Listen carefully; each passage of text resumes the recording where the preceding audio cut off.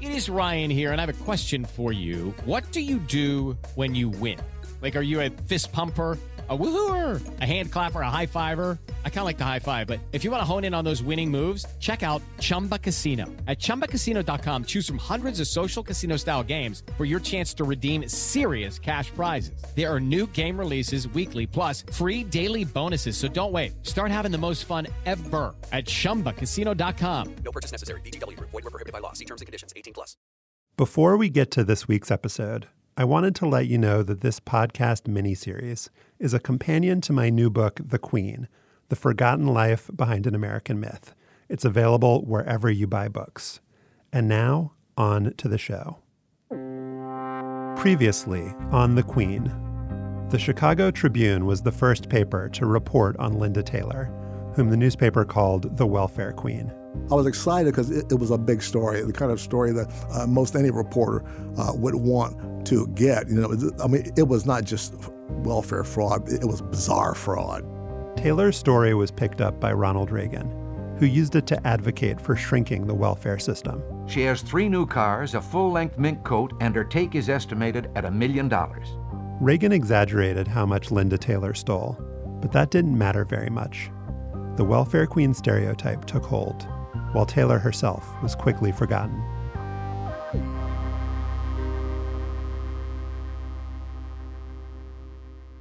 As far as I know, Linda Taylor talked on camera just one time. It's February 1976, and Taylor is hurrying to her car after a court hearing. She's wearing a black fur coat and a sun-shaped rhinestone brooch. A member of the press shouts some questions. Did you talk to us? How'd you do, Linda? Well, compared to some of you white people, I think I done pretty damn good to be black. Atta girl.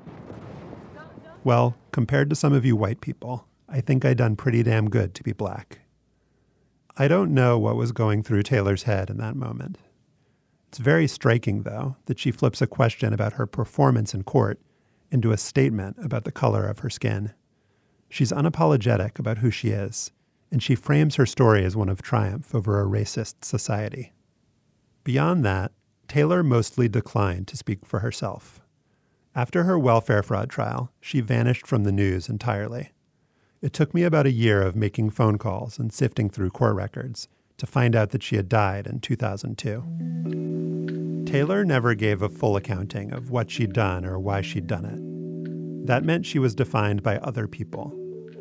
In the mid-1970s, there were competing visions of who Linda Taylor was and what she represented. On one side was Ronald Reagan, who portrayed her as a brazen thief and a symbol of a rotten public aid system. On the other were Taylor's lawyers, who argued that the rhetoric around her was dangerous, that it was an invitation to criminalize poor black people. Linda Taylor's trial came down to what seemed like a simple question. Was she a menace or was she a scapegoat? The answer would dictate whether Taylor went free. It would also help determine the future of aid to the poor and of the millions of people who received it. This is The Queen, a show about the woman behind the welfare queen myth. I'm Josh Levine. Episode 2, An Incredible Con.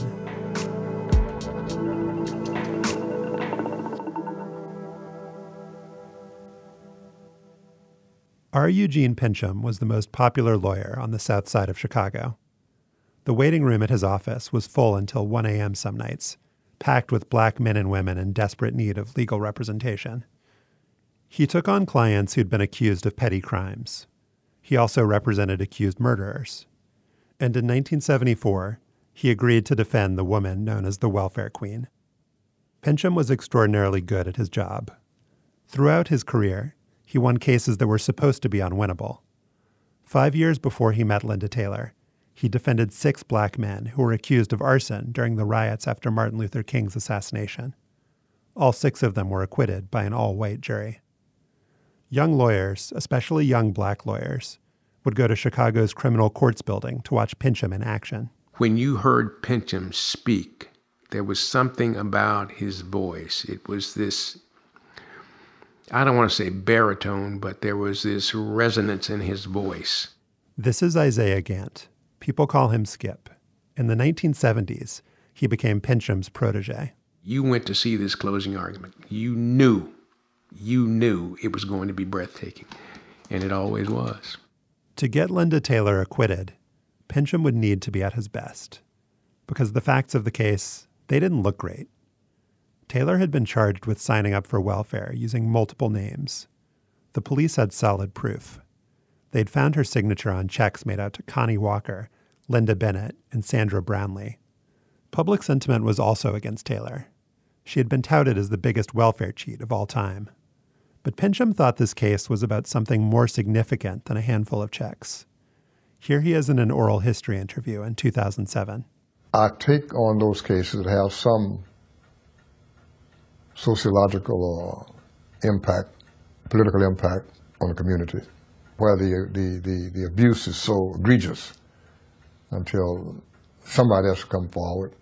The egregious abuse here, as Pincham saw it, wasn't Linda Taylor's abuse of welfare programs. It was the abuse perpetrated by a justice system that made poverty a criminal offense. Before the trial, Pincham told the Chicago Tribune it would be a pretty sorry situation if the state tried to prosecute and send to jail everybody from the South Side that took welfare money they didn't have coming. There'd just be nowhere to put them. There was a lot of truth to what Pincham was saying. Aid to families with dependent children, the country's biggest welfare program, didn't provide enough benefits to alleviate poverty. At the same time, aid recipients could be prosecuted for failing to declare income they earned from working. That meant many people on welfare were faced with an impossible choice. Here's historian Jalili Kohler-Hausman. She's the author of the book Getting Tough, Welfare and Imprisonment in 1970s America. On the ground, the practice of actually arresting and booking people for welfare fraud was the crime of having a job. So what's so amazing is the very politics that was instrumental in constructing a population as lazy, shifty, refusing to work, non-productive, is actually arresting people for basically doing two jobs, which is often wage labor and all the parenting labor that we know welfare was actually supposed to be supporting. R. Eugene Pincham argued that, in the grand scheme of things, what Linda Taylor did was irrelevant, because prosecuting people for welfare fraud was itself immoral. At the same time, Pincham used his institutional know-how to work the system in Linda Taylor's favor. That mostly meant grinding the legal process to a halt by requesting continuance after continuance. Taylor was indicted in 1974. She wouldn't go on trial until 1977. Pincham hoped that these tactics would cool the case down, that a long delay would make people forget how much they hated Linda Taylor. But Pincham hadn't known that Taylor would become a campaign issue. In 1976, Ronald Reagan got people angry about her all over again. The other consequence of Pincham's stalling was that he stalled himself out of the case. 2 years in, Pincham was elected to a circuit court judgeship, and a pair of junior associates took over Taylor's defense. One of them was the 29-year-old Skip Gant. Gant wasn't optimistic about his chances to win in court. But the more he heard Reagan talk on the campaign trail, the more Gant believed that he wasn't just representing a single client. She was being painted as this big-time crook, and she was indicative of all black females who were on welfare. And my mother was on welfare. And my mother was nowhere close to being anything like Linda Taylor. That pissed me off. Gant needed to remind himself about the big picture, because the woman he was representing was an enormous pain. Most defendants understood the value of appearing demure in court, but Linda Taylor wouldn't stop wearing fur coats. Trying to get her to look like a schoolmarm was just not going to work. Couldn't do it. She was just bent on being flamboyant. There was a part of her that I recall where she needed to be able to thumb her nose at society. She needed to be like in their face. There was this need to be defiant. Taylor was on trial for being a scammer, and Skip Gant felt like one of her marks. One time, she told him that she was staying at a particular hotel. When Gant sent an investigator to check it out, they found an empty lot. She was an incredible con. you're sitting there and you're looking her straight in the face, and you're rolling your eyes back in your head going, yeah, okay, right, okay. No, there was nothing that she would say that you could believe.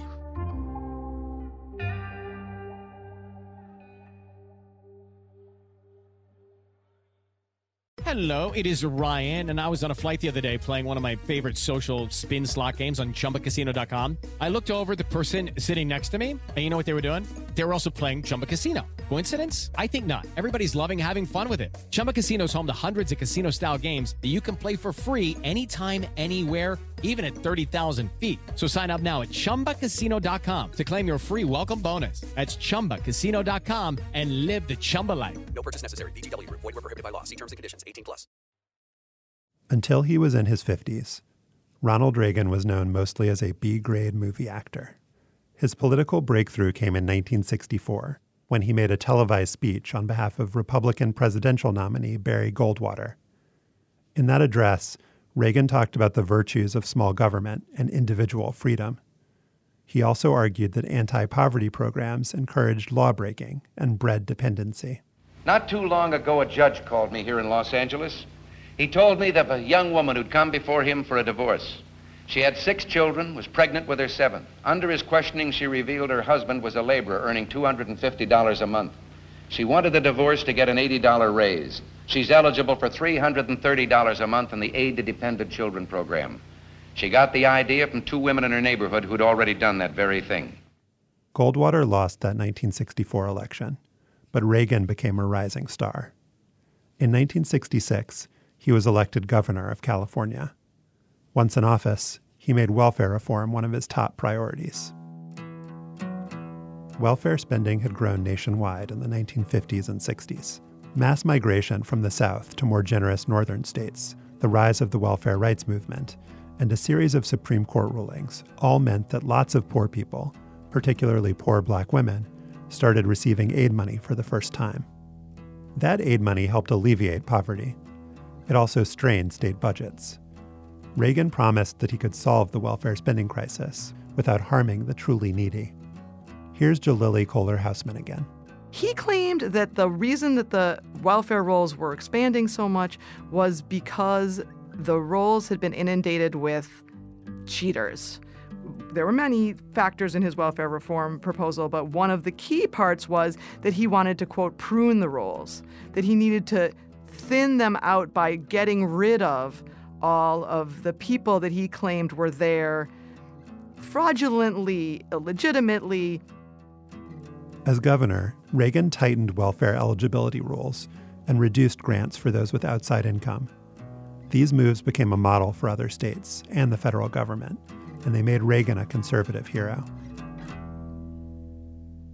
When Reagan ran for president in 1976, he cited these reforms as an example of his policy expertise.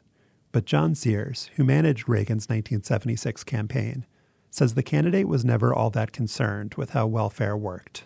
To him, politics was more a matter of connecting with the people on a more personal basis. I mean, he was not one to want to get to the bottom of issues or anything. They weren't the important thing to Reagan. It was making the connection. When Reagan talked about Linda Taylor, voters heard him loud and clear.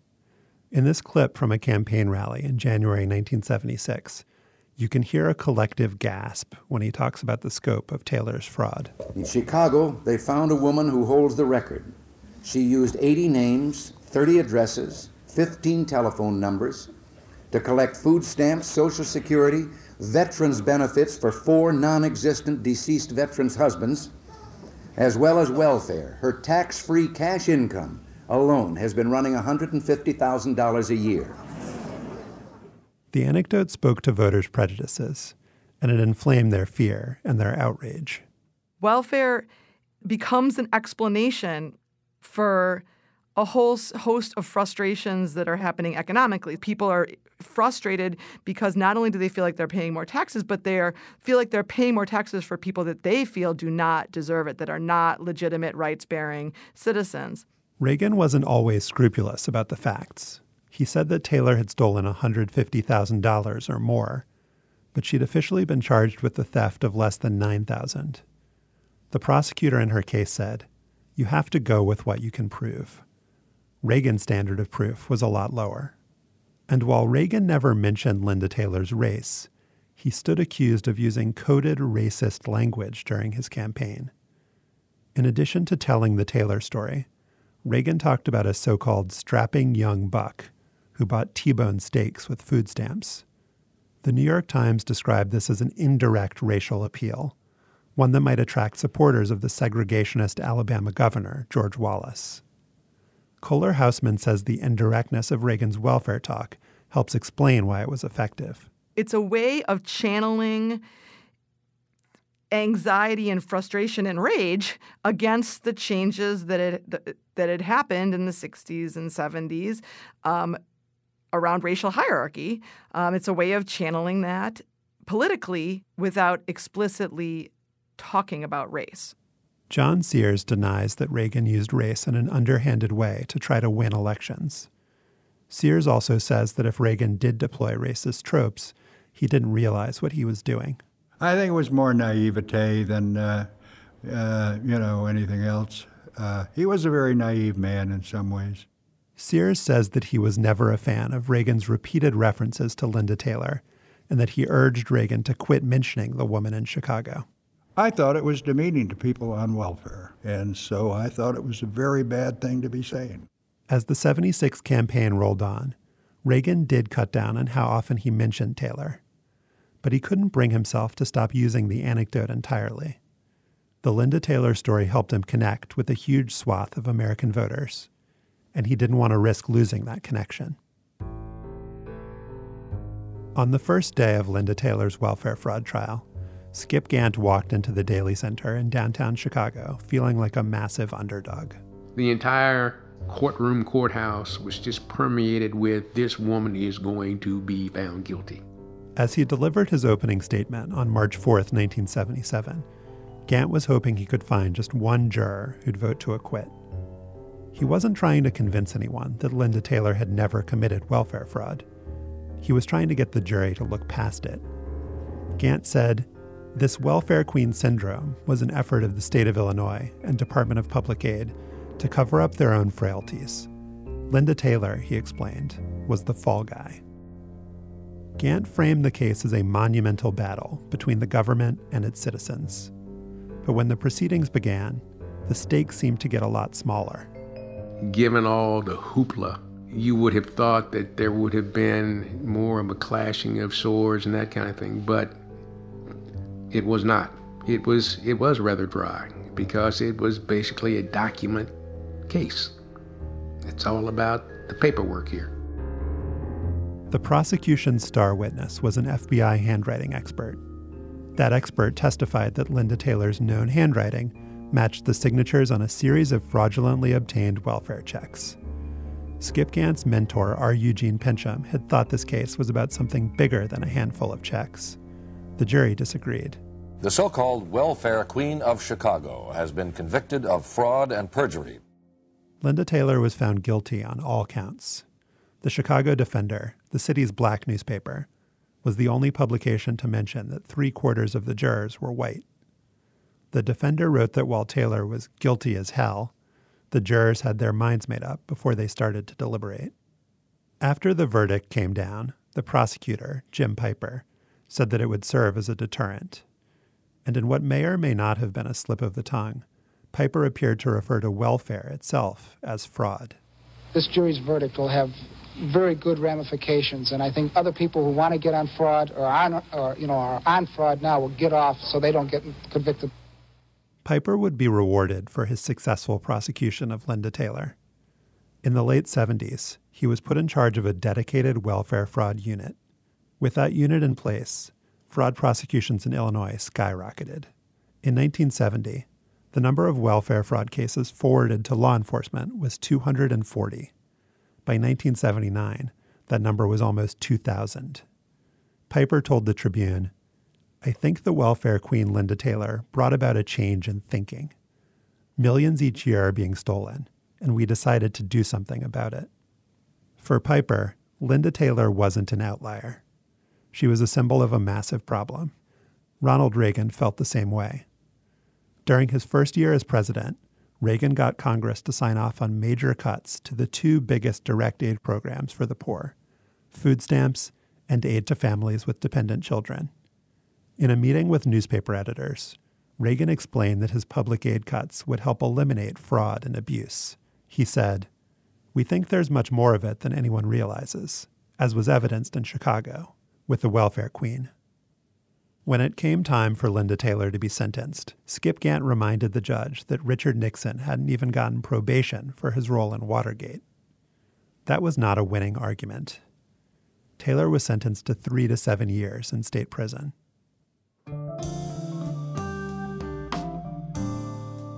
After Taylor got put behind bars, everyone stopped caring about who she really was and what other crime she might have committed. The real Linda Taylor just disappeared. The only version of her left was the welfare queen.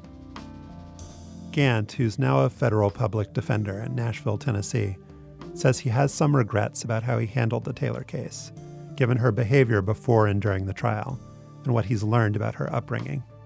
Maybe we should have had her examined before trial, because clearly, in a very, very young age, this young lady's brain was damaged, flawed. Back in the 1970s, Taylor's lawyers didn't know about her early life. Her family history was buried in a sealed court file. In the next episode of The Queen, you'll hear about the case that held the secrets of her past and that helped explain why Linda Taylor became Linda Taylor. She resisted every effort to provide us with any real information about her, but I ultimately found out who she really was.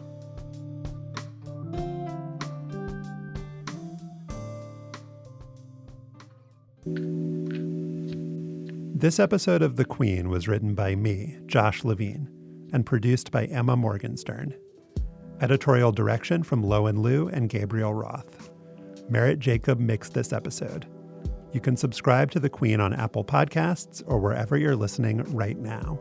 It would also be great if you could rate and review the show. It helps other people find it. And you can email us at thequeen@slate.com. This podcast series is a companion to my book, which is called The Queen, The Forgotten Life Behind an American Myth. You can order it now. It's on sale everywhere on May 21st. Special thanks to June Thomas, Melissa Kaplan, Danielle Hewitt, Asha Saluja, Vicky Gann, TJ Raphael, Lisa Larson-Walker, Katie Rayford, Jessica Seidman, Leonard Roberge, Aaliyah Hannah Habib, Vanessa Mobley, Alyssa Persons, Sabrina Callahan, Pamela Brown, and the team at Little Brown and Hachette Book Group US. The audio of Ronald Reagan was provided courtesy of the Ronald Reagan Presidential Foundation and Institute. Additional audio provided by NBC Universal Archives and The History Makers, the nation's largest African-American video oral history archive. Thanks for listening.